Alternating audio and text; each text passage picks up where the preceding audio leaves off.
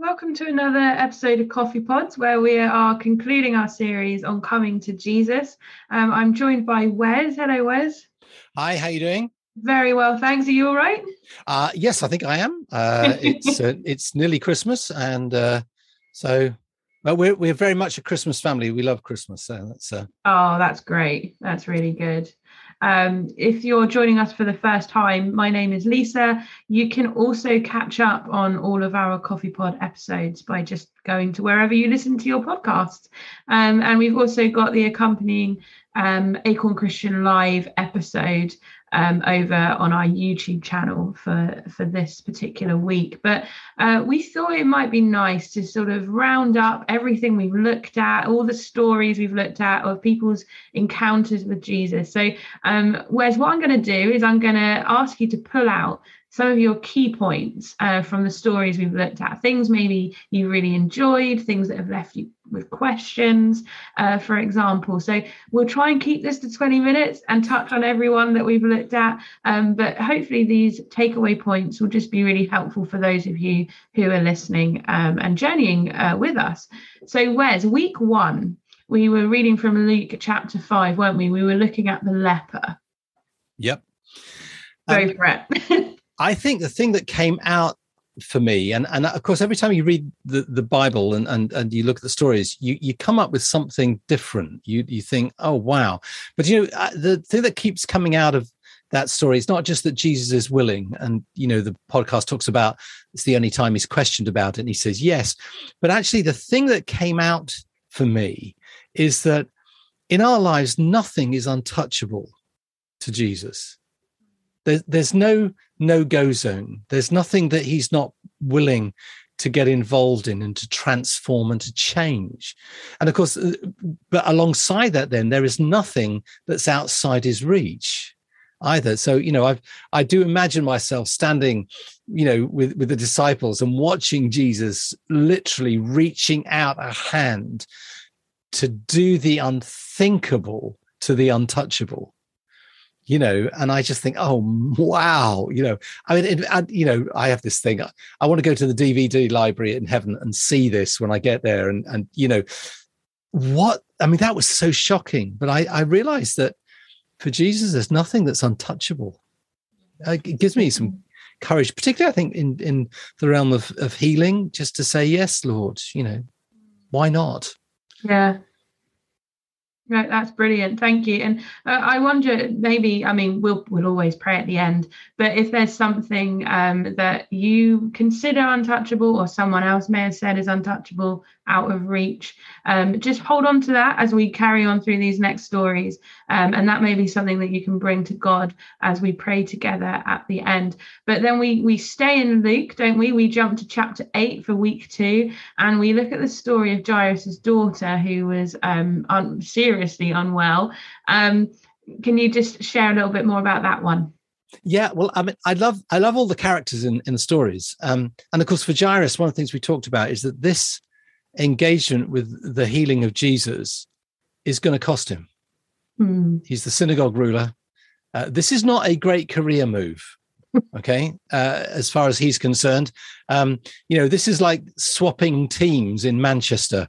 This isn't a great thing for him, with all due respect to anybody who happens to be in Manchester today listening. So this is going to cost him. And I love in this story, and it is an incredibly serious thing, to the point that the professional mourners have turned up because she's either dead or literally about dying. But the interesting thing is that Jairus has organized a funeral, and Jesus organizes a faith party, because he throws out all the wake people, all the people who've come to mourn and weep and wail and whatever, and he takes in with him Peter, James, and John, which are like the sort of the faith team, if you like. And it made me wonder about the power of faith in Jesus when we meet with others and we say, let's have a faith party. Let's talk about the things that Jesus has done, and let them be like bricks within us, building a place on which we can stand in faith. There's lots of reasons why we can doubt. Oh, yeah. I think as disciples in Jesus, we can build on another's faith. So actually, I said to a friend on the phone, church leader, he asked me what he should do about something, and I said, hold a faith party. Get people together and just say, hey, there's only one rule as we eat together. We're just going to talk about the things that God has done and build our faith.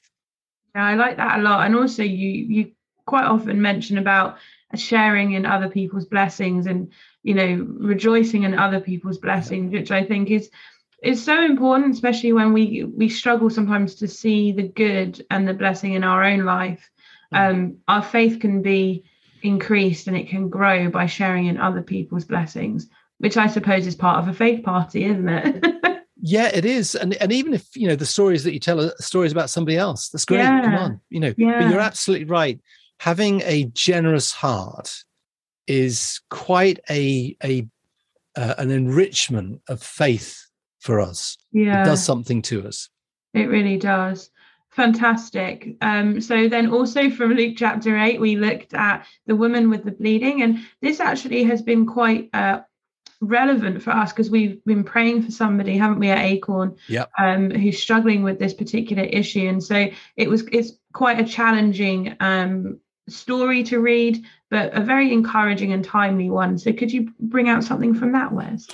Yeah, in fact, one of the things that we do as part of the Acorn Healing Academy is we look at the healings that Jesus performed, and we put on them the medical names, because I figured if Jesus already done it, it might be easier for us to go and just copy what he did and do what he did. So yeah, we have been praying for this lady. I think the interesting thing, of course, is she's waited for 12 years and she's done everything she possibly could. And actually, I do understand that. And in fact, I really do honor those who have either as those who are ill or those in the medical profession who are doing everything they possibly can to help others. Absolutely. And I would say, yes, absolutely do that. But also, in the end, she comes to Jesus. And when we're at the end of our rope, when there's nothing else to do, and I love this woman's faith, but the thing that came to me out of that, what was the 12 years like for her? And I bet, there were moments when it wasn't great. But I realized that God's purpose is pure, even when my understanding is only partial, even when I only get a little bit of what he's doing and I don't see it all. I can have confidence that I'm not forgotten, that I haven't been sort of dropped off the end of a list, that I'm not being shuffled down, a procedure list, but actually that God's purposes for me are pure, always pure, and that he is at work in my life and my circumstances. And for those that we pray for, he's at work in those circumstances. Even though I can't see it, understand it, I know that he is. And that gave me some encouragement that, I imagine that this isn't the first time that God is aware of this woman. Yeah. And I think that God always uses every opportunity to draw us to himself, to draw us to the place of wholeness and healing, because his purpose is always pure. Yeah, thank you. That's a really helpful point, because often we can feel as though when things are going on for a long time, or even you get like repeat things, like repeat behaviors, repeat sicknesses, you can just feel totally abandoned, or though even God might be testing you, things like that. When actually, as you've just said, his purpose is pure, and that's something really good to hold on to. Yeah, it is. And I particularly, for people who've got things like ME and stuff like that, when it keeps biting back, just to be able to say, yeah, today's not good, but God's purposes for me is still pure. Yeah. Yeah, that doesn't change, does it? No, that's right. Wonderful. Okay, so excuse me, week 4, we're still in Luke. We looked at the centurion servant. This was one of my favorite ones. Go on, Wes, expand a little bit. Yeah, absolutely right. I love this one. In fact, that's where we got the phrase, just say the word. in one of the healing psalms that's on available on iTunes and all that sort of stuff. I love this man's faith, bearing in mind that as a military commander, he has commanded men into battle, and they have just done it. And so I think there's a moment there where you want to think, gosh, this is no lightweight. I guess this man had muscles and everything else, but he identifies in Jesus the issue of the authority that he has in the natural realm. He sees that Jesus has a different and significant authority in the spiritual realm. He can command people to their death. Jesus could command people to their life. And so for me, the thing that came out of that was that phrase, just say the word. And I guess for my own life, Lisa, and for Acorn's ministry, I want to keep journeying to the place where we have a greater confidence in the word of God. If Jesus, just say the word, Lord. I love Jesus' prayers, be healed. I mean, that's pretty good, isn't it? It's to the point, isn't it? It is. And so we come back like the centurion to say, Jesus, all I know is all you have to do is say the word. Yeah. Because you have that authority to bring life. And that encourages us as we pray for people and pray with people. It really does, because I think, a part of us as probably just human beings is when we come to pray, we'll say, if it's your will, God, or, if you're willing, or if it's part of this person's plan. And actually, maybe all we need to do is just what you've just said is just say the word, Jesus, and let whatever he's going to do happen as well. Yeah. I mean, I know it's controversial, so I appreciate that. And we're probably going to get letters in and stuff. But I think it's always God's intention. It's always God's intention to do good and to pour out life. And like with the leper, the willingness of Jesus to heal is only questioned once. And he says, of course I am. Why wouldn't I? And, so I think I always treat everything as, why wouldn't God do this? So yeah, I'm with you. Yeah. Awesome. So we also looked at the Syrophoenician woman in Matthew, didn't we? And that was a bit about the badges that we wear. I mean, it's a great healing story, and we're not told how the demonic trouble started with the daughter. It interests me that Jesus doesn't just say the word and say, "Here you go, fine." It interests me that he engages with the woman, which sort of hints to me that in a way she's got something to do in this. I love that. Often praying with children, we don't ignore the parents. The parents have authority. They have something given by God over their kids. So we always draw the parents into prayer when we're praying for children. And the daughter is wonderfully released. I think it's beautiful. Absolutely. If you've been a parent with a sick child, you'll say, yes, please. But, the other thing that comes out of this has been that Jesus not only heals the daughter, but he deals and heals with the woman. And that's where we got the badges thing, because she's, the whole idea of the dogs and eating the crumbs and stuff. And I think Jesus is saying, is that how you see yourself? Because that's how the Jews would have seen her. And I think he demolishes that badge, that lie, which says you're less than worthless. And I think in the end, he commends her for her faith. And I, again, I want to find her in heaven and say, what was like after that? What happened to you after that? Because, Jesus, go, your faith, absolutely. And I'd say, oh man, if Jesus said that to me, I'd be, wow, come on. So I love the story that we can let God's words describe and define us. So people can say, where's your this? But actually, I'm more interested in saying, when God says, Wes, this is who you are. Yeah. Live like that. Yeah. And I think all of these stories have an element of that in them. That Jesus is always drawing them into a place of discipleship, isn't he? Yeah. And we'll touch a little bit on last week's story, actually, because I think they link quite well. But before we get to that, we did look at Nicodemus, didn't we?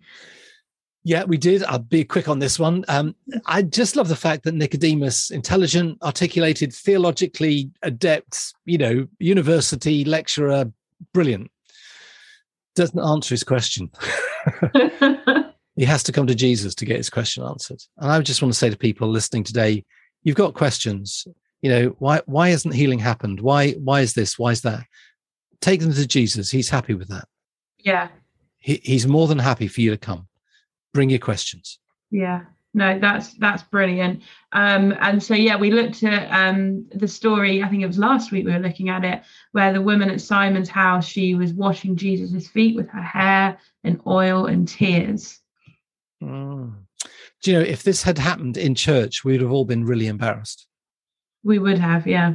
Yeah. I mean, it seems sad that often as Christians, we look at people with passion and we think they must be emotional, they must be, unbalanced or whatever.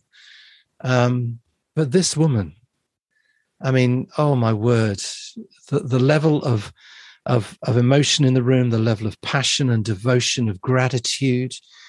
I think sometimes, I wish perhaps our services had more of that in it.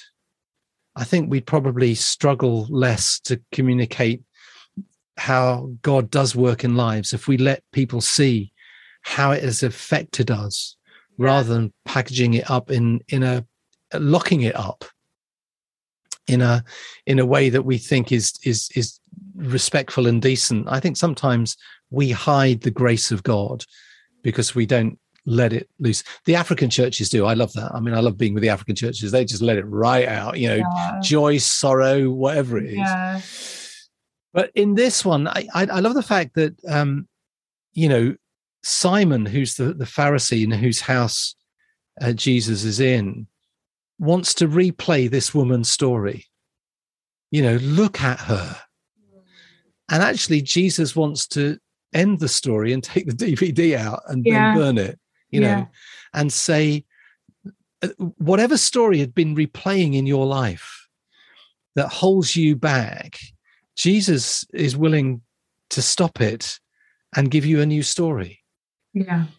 And in that, I love the fact that she comes behind Jesus, behind his feet, to wet them with her tears, wipe them with her hair, and anoint his feet. So she comes from behind Jesus, not feeling that she's worthy to face him. And in the end, Jesus turns around and faces her. And the whole conversation he has with Simon, he has looking at this woman. Amazing. And I just think, I can imagine her face and her whole being changing with every word as he just looks at her and says, "You're not this, you're something new." And I just think, oh, wow, come on, Lord. Wow. If that's a biblical cry, yeah, come on, Lord. Absolutely. In Pentecostal churches, if you're preaching well, they say hallelujah. If you're not preaching well, they say help him, Jesus. And I just imagine, people saying, "Oh, come on, Lord, yes." Yeah. I heard a song the other day where one of the lines was that nothing can separate me from his beautiful gaze. Oh. And I was like, yes, literally nothing can make him turn away. Oh, that's brilliant. I want that song. That's great. Absolutely brilliant. It's the artist actually is called Judah, if anyone is interested. Okay. I'll go and look at it. Yeah, really brilliant worship leader. I think we've missed Zacchaeus out. We Zacchaeus up the tree, didn't we? Yeah. Zacchaeus being up your tree, I love the fact that that having done everything to hide from Jesus, but desperately willing to see him, that Jesus goes and finds him. And I just want to say to people, Jesus knows where you are. He even knows which tree you're up. But Jesus knows where you are. And, if you ever played hide and seek with little grandchildren, they get to the stage where wherever they're hiding, they shout out and they say, "Papa, come and find me," you see, because they know that's the purpose of the game. The purpose of the game is to be found, not to simply hide. And actually, Zacchaeus is up his tree. And basically what he's saying is, "Jesus, please come and find me." And Jesus does. So to all the podrishners out there, all listening, Jesus knows where you are, and you can shout out, Jesus, come find me.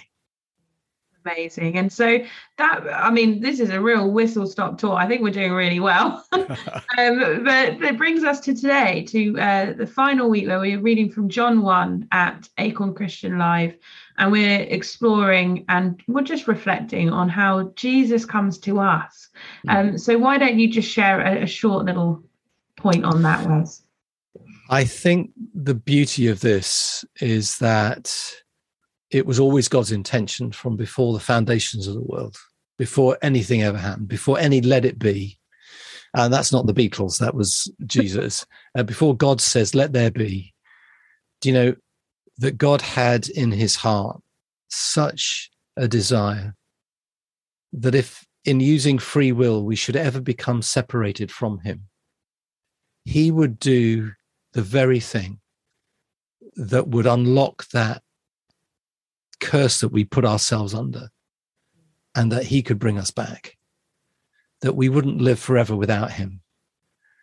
And I imagine that in this thing, as they're contemplating, I wasn't there, but as the Father and the Son and the Spirit are contemplating this, and I imagine the conversation, and the Father says, we have to find a way of bringing them back. And they work out that it's a sacrifice. And I think Jesus says, Father, if it comes to that, I'll go and do it. And I think the Spirit says, and Jesus, if it comes to that and you go and do it, I'll come and raise you from the dead in 3 days. And I think such was the passion, that not born out of a human decision or a husband's will or natural descent, that God wanted to bring us back to him. And that word was Jesus. And that, I love that fact. It says that, he came and dwelt among us, and that's the tabernacle word, just as God tabernacles with Israel, Jesus comes among us. And I just love the fact that he always comes to dwell with us. He always comes to stay. He's not a fleeting visit. He comes to inhabit because he wants to draw us into the Father's heart and love. And so that's what caught me with not only us coming to Jesus, but Jesus coming to us. Yeah, thank you. It's wonderful. And we've so enjoyed looking at these stories, and we hope that you guys who are listening have enjoyed it too. And you can listen back, or you can explore the stories again over Christmas if you've got time. But we've really enjoyed it, and we look forward to next year and bringing you a new series of CoffeePods and Acorn Christian Live. But before we do finish, as usual, Wes, I'm going to ask you if you could just pray for all those who are joining us. Whether today's your first time or you've done the series with us, today, may the Father's love be with you. May you know that there is nothing that is untouchable. There is nothing outside of God's reach. May you know that Jesus is always willing to intervene in body and mind and spirit, and may your faith rise. May the stories that keep replaying in heart and mind as we bring them to Jesus, may they stop, and may God give you a new story. But may God always dwell now with you. May you know his presence over this Christmas season. But just as God came to draw us into the Father's heart, today may the Father's love touch you in body and mind and spirit. And I bless you, standing in the name of Jesus, I bless you with his life and his love today. For your body, for your mind, for your spirit, and for the days that lie before you, may you know the presence of Jesus, his healing, saving, restoring presence. Amen. Amen. Wonderful. So we'll catch you guys in the new year. And thank you, Wes. Merry Christmas. And Merry Christmas to you. God bless.